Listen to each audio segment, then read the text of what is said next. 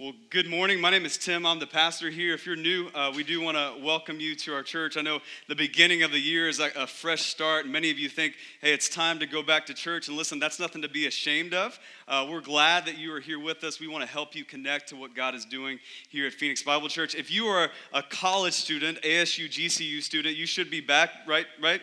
You guys here? Okay, there you go. Somebody did a lopes up, so I see you guys.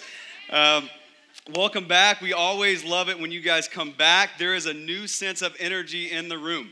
And so we love it that you guys are back and excited to get you connected as well. Today we start a new series on prayer. In fact, it's our first series of the year. It's called Pray First. And what we're talking about, as you can see on the graphic, is that we want to pray first in all circumstances. Today we're going to talk about praying first in our joy. Next week, that our pain, our confusion, our need, that we want to pray first, no matter the circumstance, that would be the first thing we go to. And so that's the series that we're jumping into today. And we want you to do a few things to really get the most out of this. One of those things is called fasting. If you've been with us the last couple of weeks, we've alluded to this, mentioned this, but we want to collectively as a church, as we decide to pray first and commit to do that together as a body of Christ, that we would fast from something else so that we could pray first, right? And so something like food, a particular time of the day eating food, something like social media, radio that you listen to in your car, Netflix that you binge watch every night, that you would think about specifically, even now, you would start churning and think about, what are the things in my life that grab a hold of my affections? What are the things in my life that grab a hold of my attention consistently? And maybe that is just something as simple as when you get in the car, you flip on sports radio. And that you would, and not just remove that, and not just remove food or sports radio or social media, but that you would replace it with God, with talking to God, that you would remove something so you can replace it with God. And so I can't tell you what that should be for you. You need to process what that is for you. But our hope is during this time is that God would do a mighty work in us and through us as a church as we seek his face. And so we have some tools to help you with that. One is just quite simply the bulletin that you received when you walked in this room. That we would want you to take notes. You can open that to the middle. You can take notes throughout this series, throughout this sermon today. You can also, on that bulletin on the right-hand side, there's a tear-off perforated card called our Connect card. If you're new with us, this is what you should fill out as your first step to get plugged into our church. But even if you're not new, there's a place for prayer requests, and you can invite us to pray for you. And so you can participate in this series in that way. The second way is our prayer guide. All of you hopefully should have gotten one of these. Did you get one of these when you walked in? One of you did. Okay. All right. So on the way out, we need to make sure, could somebody help me make sure we get everyone one of these prayer guides? Because really this is something I'm really excited about. I think it's one of the most special things we've done as a church. This is written by our church for our church. And so when you do get one, you're going to pick it up and you're going to see all the themes that we're going to talk about: joy, pain, need, confusion. And Monday through Friday, there's a prayer written by someone in our church along with a verse that corresponds with that. And so some of you are thinking, we're going to spend the next month praying and fasting. Like, I'm new to this thing. I don't know how to articulate my thoughts. I'm not a prayer kind of person. This is going to help you. You're going to get to see real, live people who have struggles and pain and joy.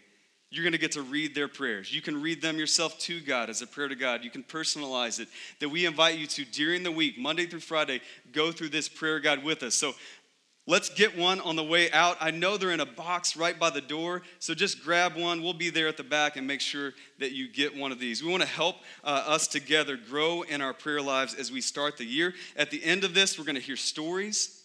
And so I'm going to ask a few of you at the end of this to share what God did in your life, through fasting, through prayer, through this prayer guide. And so I'm excited, expectant about how God would move. As you think about prayer, it's really like exercise. We know it works, but we often don't do it. Right, as we start the year, a lot of you made plans and New Year's resolutions to exercise, to change your diet, right? I think I read a study that said New Year's resolutions typically, on average, last about 10 days. So maybe if you guys are keeping them still at this point, 15 days in, you've already killed your resolutions. You're doing great, right? But for most people, we think about, I need to exercise because at the very least, I know it's healthy, right? I know it works. But somehow we can't make it to the gym, right? Anybody feel that as we start the year?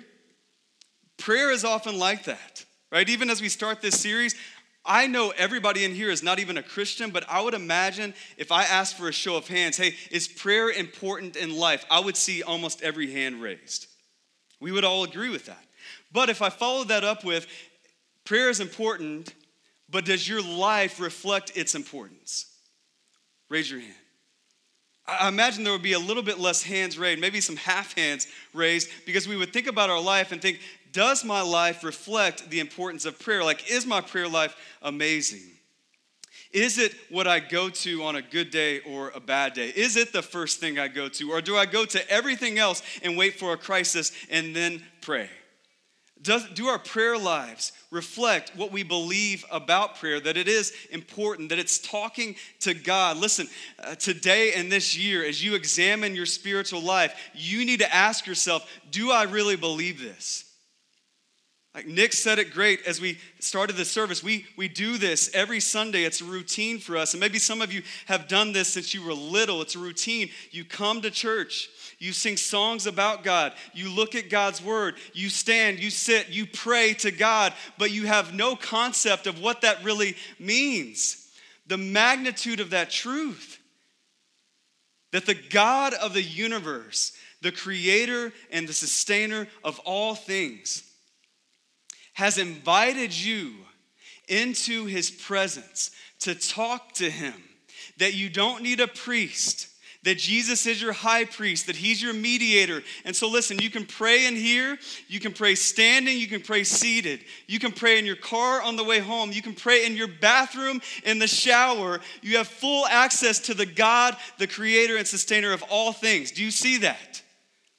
And so I hope at the very least during this series, you come to grips with, do I really believe that? Or is it something I just say? If they took a poll, I would say, sure, that's what it is and it's important, but my life doesn't reflect that. Listen, we have to come to grips with, do we really believe this? Because if we believe it, we will live it, right? And so that's my hope and prayer for you as we start this. If you're not convinced yet, I just want to give you some of the privilege and the power of prayer. Just to read some statements off to you and that you would meditate on these and think, do I see this in my life? That first, prayer helps us see reality from God's point of view. It helps us put on his lenses and see all of creation from his point of view. The second thing, prayer helps us recognize our need. Prayer helps us realize the joy in obedience. Prayer is how we delight in God. Prayer is the conduit for forgiveness, healing, and boldness. Prayer makes clear the value of eternal versus earthly desires. Prayer brings about repentance. Prayer cultivates a thankful heart for all that we've been given in Christ. Prayer is the means by which we fight evil and spiritual warfare. Prayer is how God empowers the mission of God. Prayer pleases God. Prayer is talking to the God of the universe. Prayer is tapping into the power of God's presence. Prayer is our privilege. Prayer is our power. If you know Jesus, that's what you have access to. Not just this year, not just this month, but every year and every month of your life. And so we want to take advantage of that. And as we start this series and look at prayer, we're going to look to Jesus. Right? He's a good model for our prayer lives. And Luke chapter 10, if you don't have a Bible, we should have a black one near you. Grab that. You can look on the screen, open an app. We want you to look at Scripture yourself. What we see is this little prayer by Jesus. And I need to give you some context. Earlier in chapter 10, Jesus sends out 72 of his followers on mission. And so they go out and preach his kingdom and heal people of demons. And they come back right before this passage that we're in this morning. And they're excited. And they come back and they're rejoicing, it says, right before this passage, and that they have power over even demons in the name of Jesus. And Jesus does something really interesting. They're really excited about this newfound power, but he redirects their rejoicing and says, hey, don't rejoice in that. Rejoice in that your names are written in heaven. And so Jesus is framing up their rejoicing that, yes, this power that you have is incredible, that I gave you that, but you need to rejoice that eternally you are known by me, that your names are written in heaven, that you are secure, your position is secure, that I know you and you know me, that you have a relationship with me, that should be rejoiced above and over everything else in your life. And he tells his followers to do that, and then he displays it himself. He rejoices in himself in the very next verse, verse 21 that we just read. It says this, look at the verse. It says, in that same hour, he, that's Jesus, rejoiced in the Holy Spirit. That's the third person of the Trinity. In fact, it's interesting, just in these few verses, you see the whole Trinity. If you pay attention, you see Jesus, Son of God, praying to God the Father, rejoicing in the Holy Spirit. You see the full Trinity just in these few verses. And Jesus is rejoicing, and then he prays. And what I love about this is as Jesus rejoices, the first thing he does is pray. Do you see that in the text? He rejoices in the Spirit, and then he started talking to God. He said, I thank you, Father. Now remember, just look at this scene. He was just talking to his followers. He sent out 72 just a little bit ago. I don't know if they're all still there, just a few of them are still there, but he's around people. He's having conversations. So if you can just picture that scene, that's what Jesus is doing. And then he stops and immediately starts talking to God. And just a few verses later, we see he turns and faces his disciples and begins to talk to them. And so Jesus is in the midst of conversation, in the midst of people, and he stops and he prays right there. Do you know anyone like that? They just start praying spontaneously, and you're not sure, like, are you talking to me? Are you talking to somebody else? Should I make a phone call? Are you okay? I have some friends like this that I met in college. In fact, I've mentioned them before. Their names are Butch and Marshall. And yes, that's true. My best man, my best friend in college, his name was Butch. So I'll just let you meditate on that for a little while and what that says about me. But Butch and Marshall, we would get together in college and just sit together and pray together. And it started to be a rhythm in our lives. And Butch specifically would just lead this charge that, hey, we need to pray in all circumstances. That's what 1 Thessalonians 5 says. We would pray without ceasing, and so we need to do that. And so we're just kids in college, and we're driving down the road talking about our day, talking about the girl who wouldn't talk to us, real lofty, important things. And as we would talk about this, Butch would always be like, we should pray about that. And as the days would go by and this became to be a regular rhythm in our lives, it wouldn't be, we should pray about that. Immediately, Butch would just say, Father, we thank you for Tim's day and his grade and his class and this relationship he's just started. And in a struggle, in a moment, he would say, hey, Father, we just lift this up to you. And again, I'm just talking and sitting there, and he's driving, and so I'm worried about our safety as he's praying, right? But he just starts talking to God, and that became a regular rhythm in our lives. I have some friends like that now, some older pastors in the city of Phoenix that I meet with, and they pray spontaneously without ceasing. And as we sit and we talk about things going on in our churches, in our lives, they just stop and they just start praying to God. And even in a set time that we sit in a circle and we pray intentionally, I'm expecting, just because this is what I'm used to, I'm expecting, okay, you start, we're going to popcorn it, right? And then you'll close us at the end. It's very formal and structured. But they don't do that. They just start praying. And sometimes they pause in the middle of their prayer. And I look up like, are we done? Can I leave? Is it over? And then they'll just pick back up and start praying again. And I say all that. There's no right or wrong way to pray. But I say all that because prayer is a conversation, not just crisis, right? Many times for most of us, prayer is in the midst of crisis when everything crumbles. But what you see is just Jesus displays this is prayer is the first thing you do. It's a conversation with God that Jesus gets what I explained to you earlier, that he has access to God the Father. And so he goes to him in prayer even as he rejoices. And that should be our model as well. I learned so much from people like that. I hope you have people like that in your life. I hope you're learning from Jesus that prayer is a first priority, not a last resort. that Jesus puts this on display better than anyone else. And in Luke 10, he does it in his joy. And so we need to ask, what gives Jesus joy? All right, look at the text with me. If you're taking notes, you can write this down. I'm just going to give you two things that we see in these verses of what gives Jesus joy. The first thing is gracious revelation.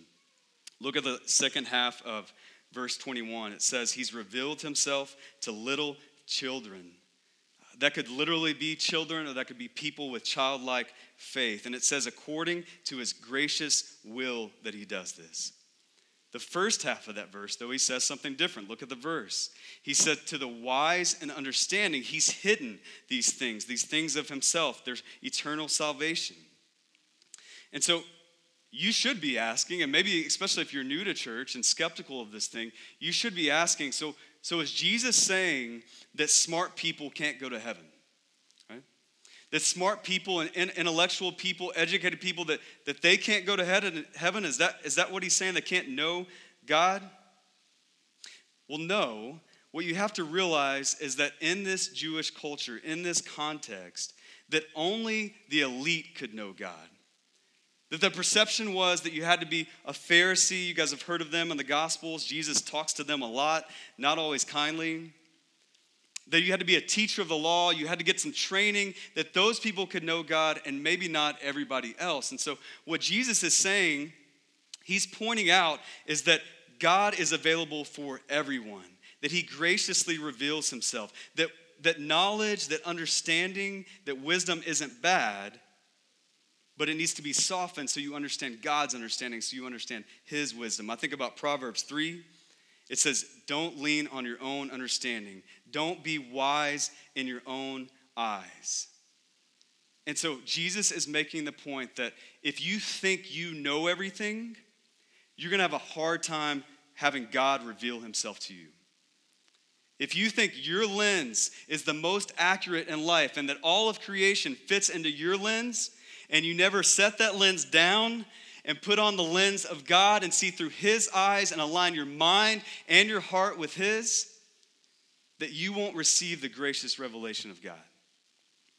And so listen, as we talk about prayer, some of you are thinking, so I got to say the right words. I got to know the right things so I can articulate these eloquent prayers. You don't need a wisdom, a man-made wisdom and understanding to talk to God or to know God. You need to have your heart softened by him, knowing there's things you don't know, right? And putting on that lens and saying, God, help us to see what you see and come to God as a child. Do you know how you receive God's gracious revelation? You come at it like a child, that you know that you need him, right? So this morning, you can receive God's gracious revelation as you realize your need for him. Yesterday, we went to this parenting conference. Some other couples in this room went to this parenting conference in Gilbert, and we participated in that together, and we learned lots of things. And one of the things that stuck out to me was Paul Tripp, the speaker, just said this. He said, moms, your daughters need you. He said, fathers, your sons need you. And he wasn't just talking about they need us for personal hygiene, right? He wasn't just talking about they need us to help them brush their teeth or eat their vegetables or drink plenty of water. He was talking about in the little moments of the day, they need us because they're children and they don't know everything yet. They don't understand everything yet. Now, sometimes we think they understand and just act like they don't. But most of the time, that's when we have to train our children up in the way of the Lord because they don't know how to do that yet. And so our kids need us. And what Jesus is describing is a need for him as he graciously reveals himself to us. So even last night, my 4-year-old son, I have 3 kids, my 4-year-old son, I come into the living room, and my son is really getting excited about football, which is like dream realized for me because I love football. And I don't know if you saw my kids, they're the one with the Cowboys jerseys on this morning. So we're really nervous about that game and praying first before that game. But yesterday, the Patriots or some other game nonsense is on. And I walk in the living room, and my son has pulled up our ottoman right next to the TV, and he's just sitting there watching this game. He's got his jersey on, and he's got his big blue headphones on. And I look, and I don't know that we have like the technical ability to connect headphones to a TV. So I'm like, did my son figure this out? Maybe he is wise and has understanding. But I look, and he's put the headphone jack in a little hole where a screw goes in the back of the TV. And somehow he got it to stay there. That was genius. I don't know how he got it to stay there. He just has it positioned, and he's sitting there. There's no audio coming through the headphones. But he's just sitting there, and so I wanted to cry because that was an amazing moment as a dad who wants his kid to like football. But I took the end of the headphone jack, and I did find an input, and I plugged it in, and he was able to listen to the game. But listen, I had to show him how to do that. I had to train him up in how to do that. He doesn't have understanding. And not just plugging in a headphone jack. Listen, our world doesn't have understanding. Just read CNN.com. Just scroll through your news feed on Facebook. Our world is in peril. It's insane. We're taking things that God created that go here, that go in this jack, that go in this input, and we're putting them all kinds of different places. We're doing that with our sexuality. We're doing that with our finances. We're doing that with our relationships. We're doing that with our spirituality. We think we know everything, and we're blind. And so what Jesus is pointing out is that we need to have a need like a child. That God and his grace will reveal himself to us when we come to him like that. We don't know everything. Just look around. We don't know everything. We need his knowledge and his wisdom. When we get that, then he will graciously reveal himself to us. That should give us joy. That's what gives Jesus joy. The second thing, if you're taking notes, you can write this down, that gives Jesus joy is loving authority. If you really pay attention to these two verses, what you see in these two sentences is that as Jesus talks to God, he says, Father, 5 times. He says, Father, Father, Father, Father, Father. In 2 verses, 2 sentences, Jesus over and over calls God, approaches God as Father, and that is significant. There's relationship, there's affection as Jesus prays this prayer. But listen, there's also authority. Look at the verses. Verse 21, he says, he's Lord of heaven and earth. He's sovereign over everything. Verse 22, all things have been handed over to Jesus. And so God is in charge of all of creation, and he gives Jesus the keys. He hands all authority over to Jesus. That he's a loving authority. He's Father, but he's in control of all things. He's strong, he's mighty, but he's also loving and affectionate. And at the end of verse 22, I really want you to look at this because I think sometimes we get lost in this.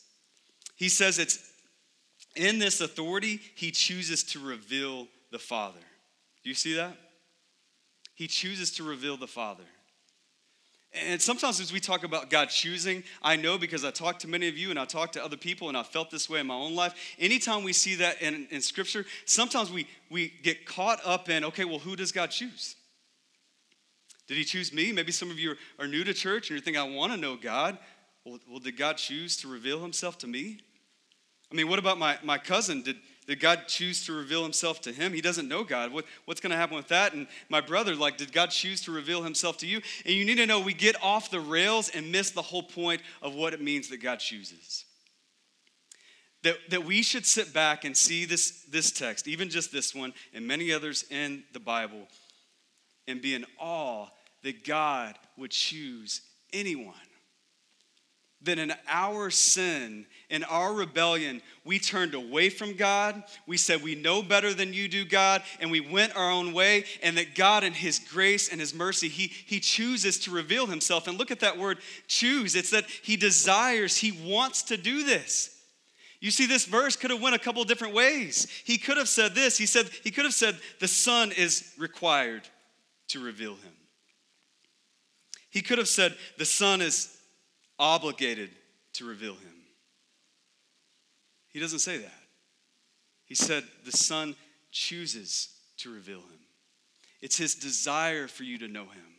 He's coming after you, not because he's obligated to, not because he's required to, but because he wants you. That should give you joy. It shouldn't point you to confusion. Listen, you don't know how that works anyway, and neither do I, because we're finite and he's infinite. He's sovereign. You don't need to try to figure out, well, who does God choose and how does that all work? You need to be thanking God, just like Jesus is, that he's chosen you, that he's choosing people. He's coming to get you. And we need to pray that he comes and gets more of us. My hope for you is that you would reframe the way you see this word, God chooses. Ephesians 1 says it's according to the kind intention of his will that he does this. That should give you joy. We never see in Scripture, well, God has to. Well, God felt really bad, and so he came and talked to you. No, God chooses. It's the kind intention of his will. He graciously reveals himself to you because he wants to. Do you believe that? That should give us joy. That's what gave Jesus joy. And it's as he looks at this loving authority that God brings together perfectly authority and accessibility. He says Father 5 times, but he's talking about the Lord, the Creator, who's handed him the keys to the whole universe, that he's a loving Father. The very next chapter, we're in Luke 10, the very next chapter, Luke 11, the disciples ask how they should pray. What's the first thing that Jesus says? Do you know the Lord's Prayer? What's the first thing that Jesus says? Our Father. So God is the perfect combination of authority and accessibility. He's a loving Father who comes after us, and that's what gives Jesus joy as he talks to them. You see, God is everything a father should be. Right? He's loving enough to listen. He's powerful enough to take care of all your needs. And listen, get this. He's wise enough to know when and how to do all of that. Right? Some of you don't have joy in God. You have frustration with God because you want some things in life. You have some needs in your life that you want God to meet in this moment, in this way. And you need to know God is more loving than that. He's stronger than that he knows better than you do. And so he's going to orchestrate your life, and he's going to love to listen to you because he loves you. And he's strong enough to meet your needs, and so he's going to do that, but he's going to orchestrate it according to his time and his plan because he's the perfect Father. He's loving, he's strong, and he's wise. And that should give us joy. It gives Jesus joy to address God the Father like this. And so I want you to ask yourself right now, in this moment, do you see God this way? It's important, right? How do you see God? Do you see God as Jesus sees the Father? Because our perspective shapes our practice, right? Many of you, as we talk about prayer, you think, this isn't exciting. I mean, we get a prayer guide. I mean, I don't know how to pray. I mean, this isn't exciting for me. I feel guilty about my prayer life. And let me just ask you a question. Could it be that you feel that way and you have that emotion within you? You're not joyful about prayer because you see God the wrong way. Your perspective needs to be changed so your practice can be changed. That many of you see God as a distant, far-off judge, not a loving Father. That many of you, even the word father, you think, well, I had a father. Is he like that? I don't want to talk to him. I don't want to pray first to that guy. Your perspective needs to change because God is not your earthly father. God is not a distant judge. He's a loving authority. He's in control of all things, and yet he chooses to come to you, to listen to you, to meet your needs, to be wise enough to know how and when to do that precisely. Listen, as you begin to see God the Father like Jesus sees God the Father, that should give you joy. You should want to talk to him. That he created everything, that he's sustaining everything, and he's inviting you into that process. If you don't know God, you need to know it's impossible to have that kind of joy. Because everyone is not his child, right? Maybe even some people in this room.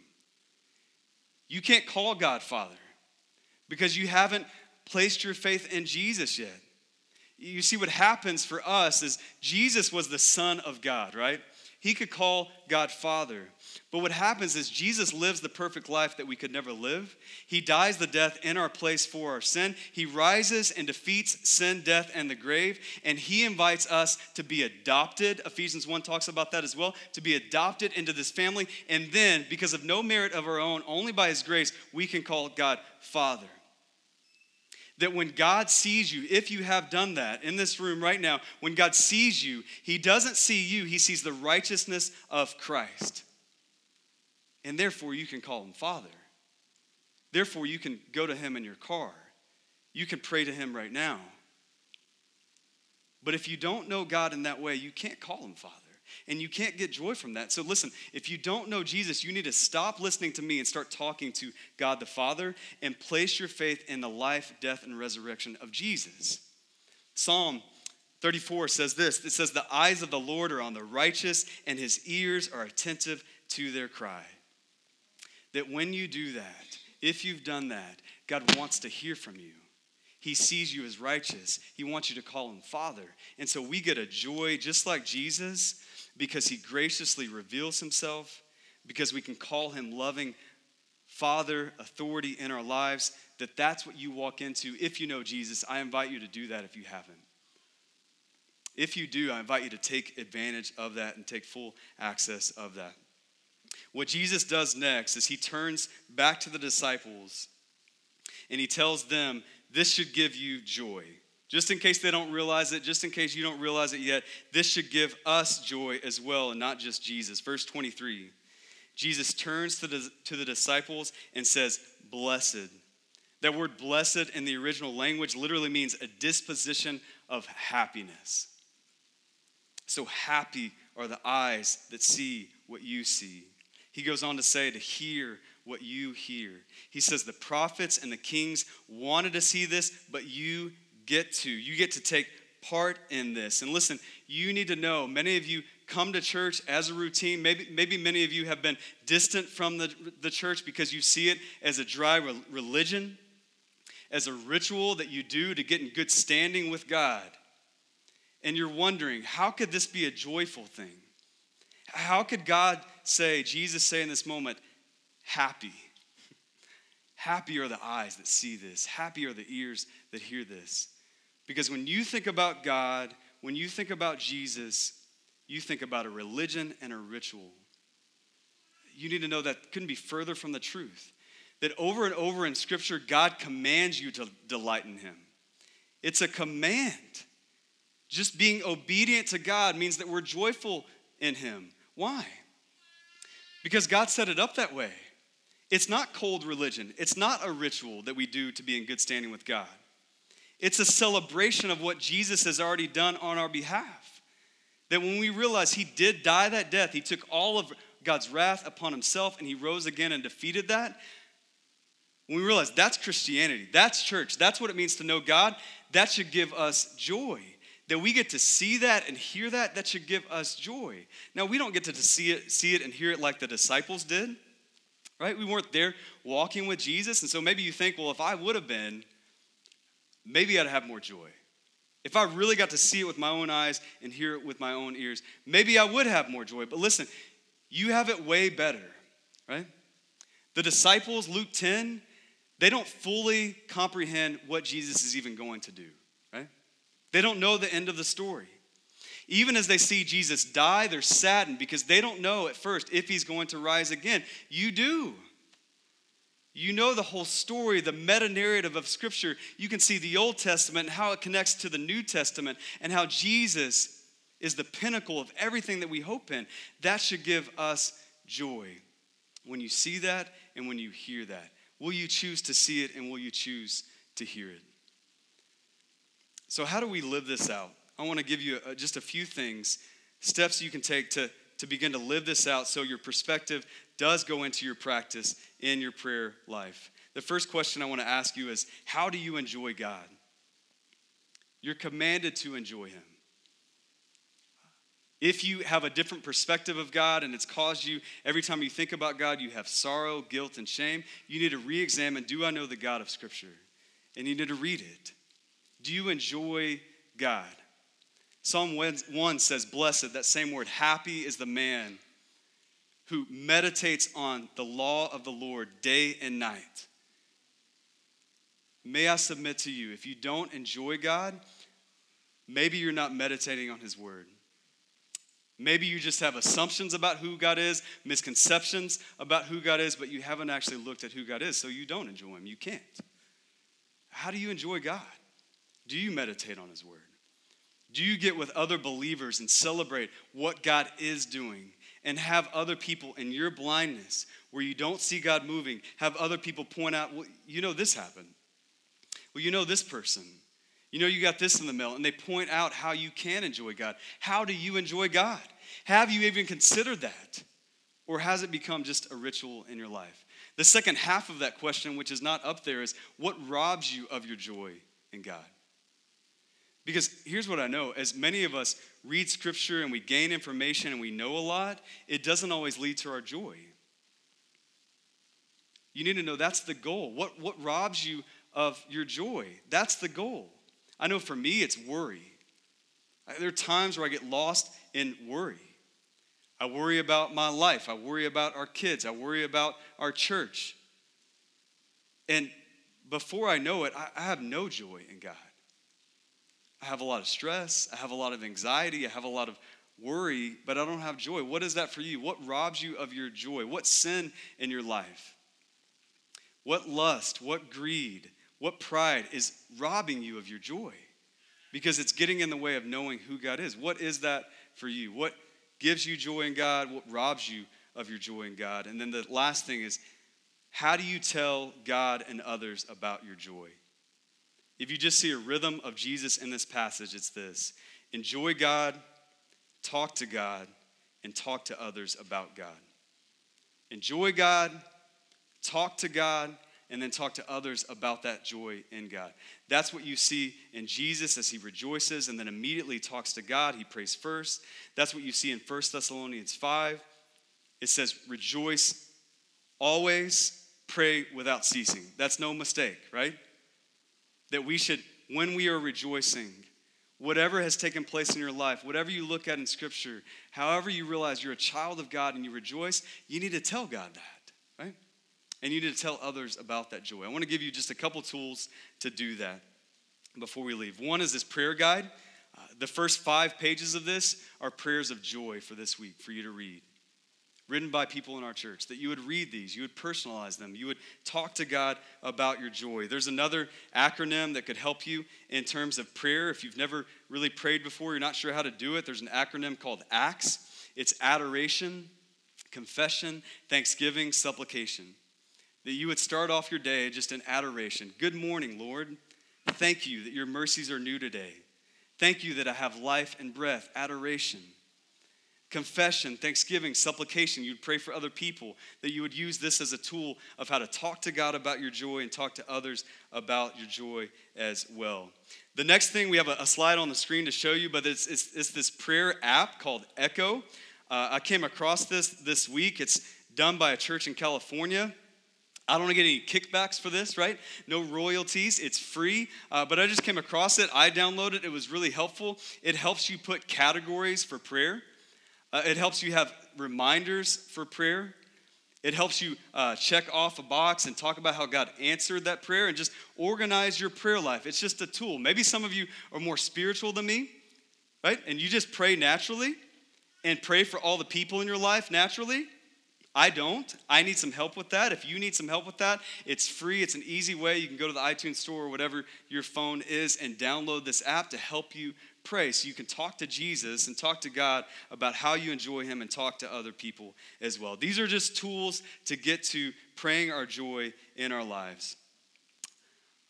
As we close, this sermon, this series has been really convicting for me. In fact, I'm preaching to myself all the way through this. Because I need to pray first in my life. In my worry that I mentioned, oftentimes what I do is talk to my wife or talk to somebody else or listen to the radio and hope it goes away. But I don't pray first. We need to pray first in our joy in every situation in life. I need that. Because here's what I know about us, and here's what I know about me. If I don't pray, and when I don't pray, I quickly move to self-sufficiency and pride. I begin to slowly put back that lens on that I had before I knew Jesus, and I put back that lens on that I know best. My ways are best. And so I need to pray and humbly submit myself to God and say, I don't. That's what prayer does for us. Because listen, as you build your life, you're not building your life according to your plans for your glory. No, Jesus is building your life according to his plans for his glory. So guess what? You might want to talk to him about how that's going to work out. You might want to talk to him about what you should do in your life and your decisions, even in your joy. If he's the one orchestrating it, you might want to speak with him, right? That's all that prayer is talking to God. Our church, we're 2 years into this thing. We are not building our church according to our plans for our glory. Jesus is building his church according to his plans for his glory. Amen? And so we need to talk to him about it. We need to take this month, these 4 weeks, to fast from something else so we can pray and talk to God in our joy, in our pain, in our need, in our confusion. Will you take that step with me? Will you humble yourself? Look at this prayer guide. Use one of these tools. Start somewhere. That we get joy from praying. We go to God in our joy as we pray. Let's do that together. Let's commit that this will be a month where we draw close to God in our joy. Let me pray. Father in heaven, I thank you for this morning. I thank you for the joy that you give us in knowing you, that you are our loving authority. You have graciously revealed yourself to us. And God, that we would take advantage of that this morning. God, I pray for the Christians in this room, the men and women who showed up here this morning and maybe are distracted. Maybe don't have joy right now. Maybe they're complaining. Maybe they're bitter. Maybe they're jealous. Maybe they're insecure. Whatever the case may be, as they walk in here, God, I pray that you would reframe that this morning, that you would encourage us, challenge us to repent of that we would find our joy in you. We have so many reasons to find our joy in you. You have adopted us. We can call you Father. Help us approach you that way, not just in a set time like this, not just in a moment of crisis, but in conversation all the days of our lives, all the moments of our lives. God, I pray that we would be a people of prayer. And God, I also pray just for the men and women in this room who can't call you Father. God, I pray that in this moment, they would stop listening to me and start talking to you and place their trust in Jesus Christ so that they can, in this moment, go to you for the first time, call you Father, and you are attentive to their cry. God, we pray for your help as you help our prayer lives grow and change in this season as you move in a mighty way in our church. It's in the name of Jesus we pray that. Amen.